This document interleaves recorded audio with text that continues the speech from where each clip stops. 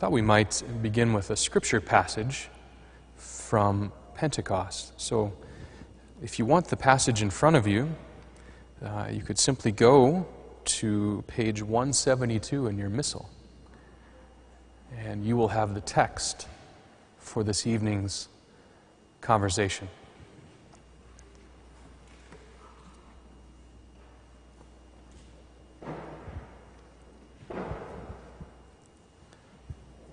We'll look at the text from the Gospel of John for Pentecost. So, considering how the Holy Spirit helps us to pray, let's listen to what Jesus has to say in the good news, in the Gospel. This is from John's chapter 15. So you know what's happening here. The scene is Jesus having finished washing the feet of his disciples. He's at his last supper with them, and he gives them this assurance, this consolation on the eve of his passion. And so take a moment to enter the scene with Jesus, the Last Supper, the evening before his passion, Good Friday. Isn't it something to do that? Because these disciples, when they experience Pentecost, when they experience the Holy Spirit, it takes them back to this occasion. It takes the beloved disciple back to this occasion, and he records this detail of all the disciples, of all the evangelists, of all those Gospels. This detail comes about through the beloved, John. And so just there at the Last Supper, let's listen. Jesus said to his disciples, "When the Advocate comes, whom I will send you from the Father, the Spirit of truth that proceeds from the Father, he will testify to me. And you also testify because you have been with me from the beginning. I have much more to tell you, but you cannot bear it now. But when he comes, the Spirit of truth, he will guide you to all truth. He will not speak on his own, but he will speak what he hears, and will declare to you the things that are coming. He will glorify me, because he will take from what is mine and declare it to you. Everything that the Father has is mine.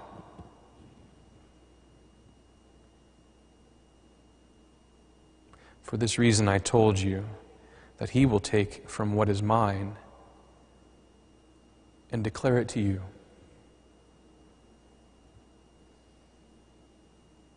The Gospel of the Lord.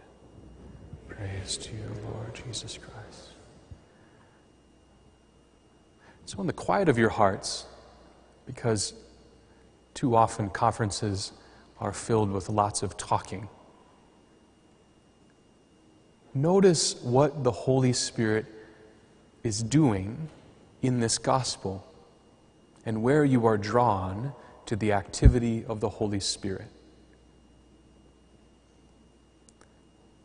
Just take a moment of silence and notice what the Holy Spirit does, according to Jesus, that attracts you.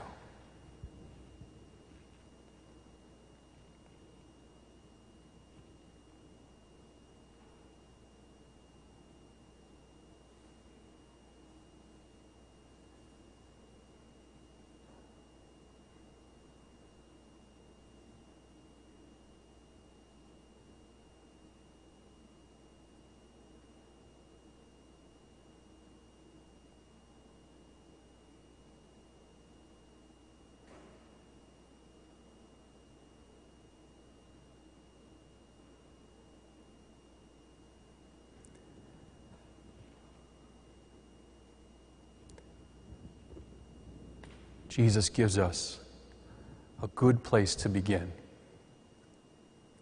by naming the Holy Spirit, the Advocate. Before we speak of how the Holy Spirit helps us to pray, it's good to know the identity of the Holy Spirit. And this identity, advocate, is a legal term, right? Advocare. In Italian, if you want to hire a lawyer, you hire an avvocato, an advocate. I had a Jesuit friend who was fond of saying, because his father was a work compensation lawyer, you know, one of those lawyers, somebody gets injured on the job, his dad would be called. And so his dad represented a lot of personal injury claims. And his dad would say, the worst injuries are those that are not represented. Those that have no voice.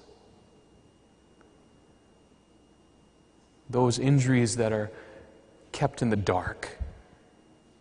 Those wounds, those places of harm that are kept out of the light.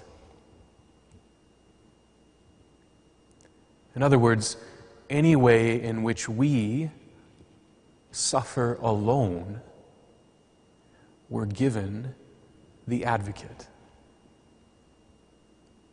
Just as Jesus has His Father with Him all the time, and everything that the Father has is His, the Holy Spirit will give us that same experience of companionship and relationship, especially in our woundedness. The Advocate will speak on behalf of our woundedness, will speak on behalf of our injuries. This is the assurance of the Holy Spirit as Advocate. The Greek term here would be paraclete. Paraclete. And if you take it apart, if you have a perimeter fence, para means around.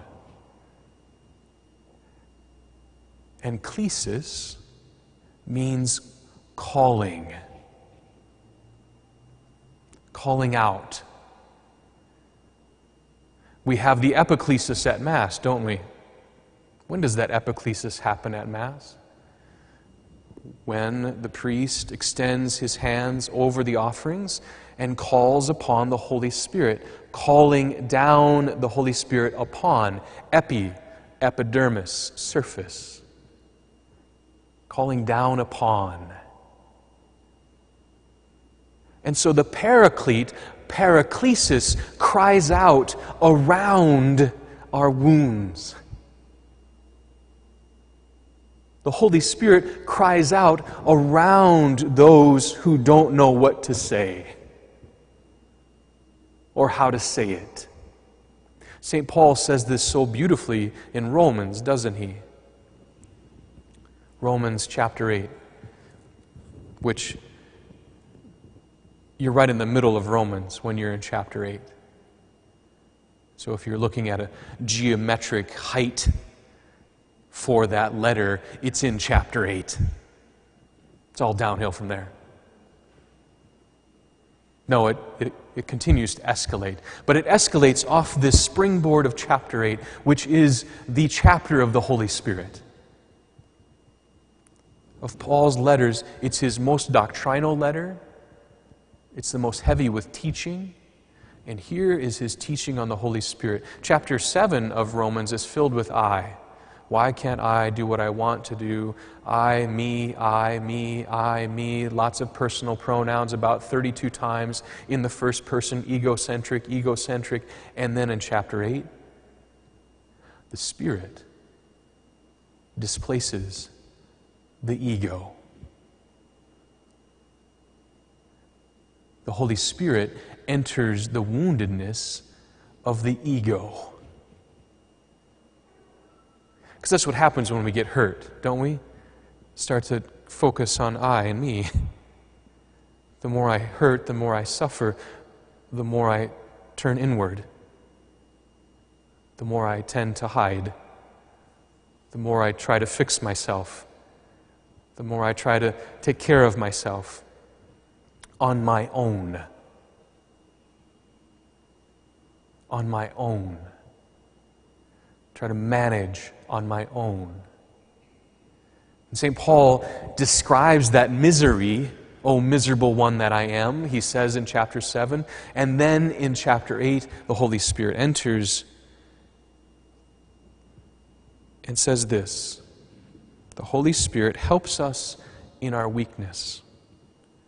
For we do not how to pray as we ought, but the Spirit Himself intercedes for us with sighs too deep for words, and He searches the hearts of men and knows what is the mind of the Spirit,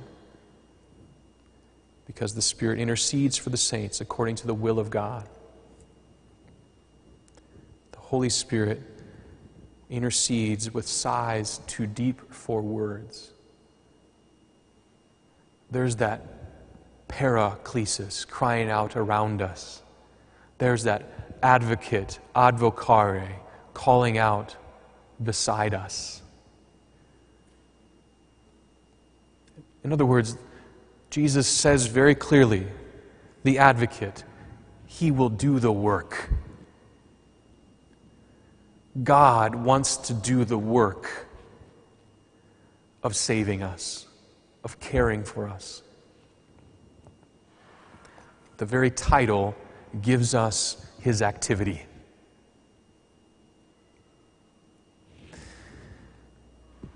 He goes on, I have much more to tell you, but you cannot bear it now.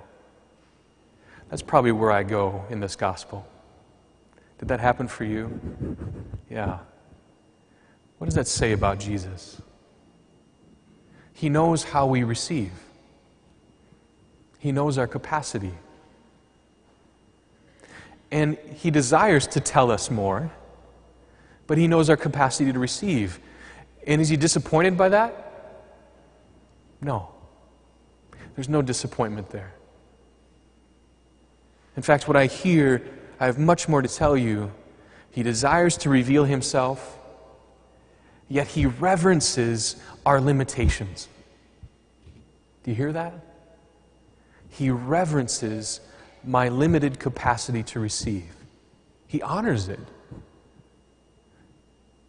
How often in our own parlance we'll hear this phrase that Jesus loves me in spite of my weakness, in spite of my limitations. And there's no spite in Jesus here.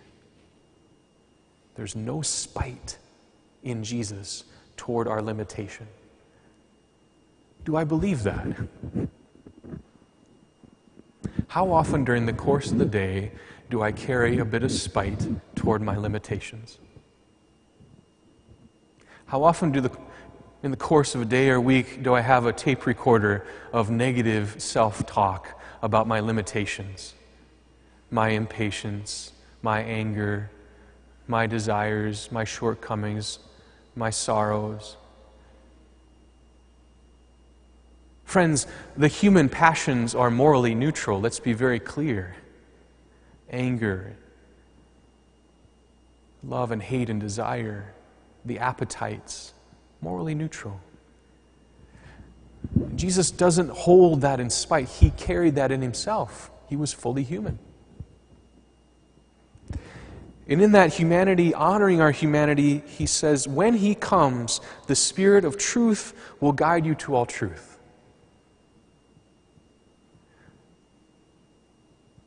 And so, friends, our whole lives can be a receiving of the Holy Spirit.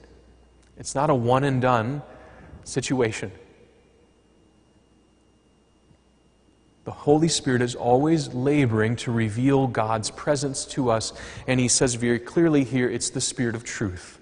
So if we want a clue here as to how the Holy Spirit helps us to pray, the very first thing the Holy Spirit does in helping us to pray is to be honest.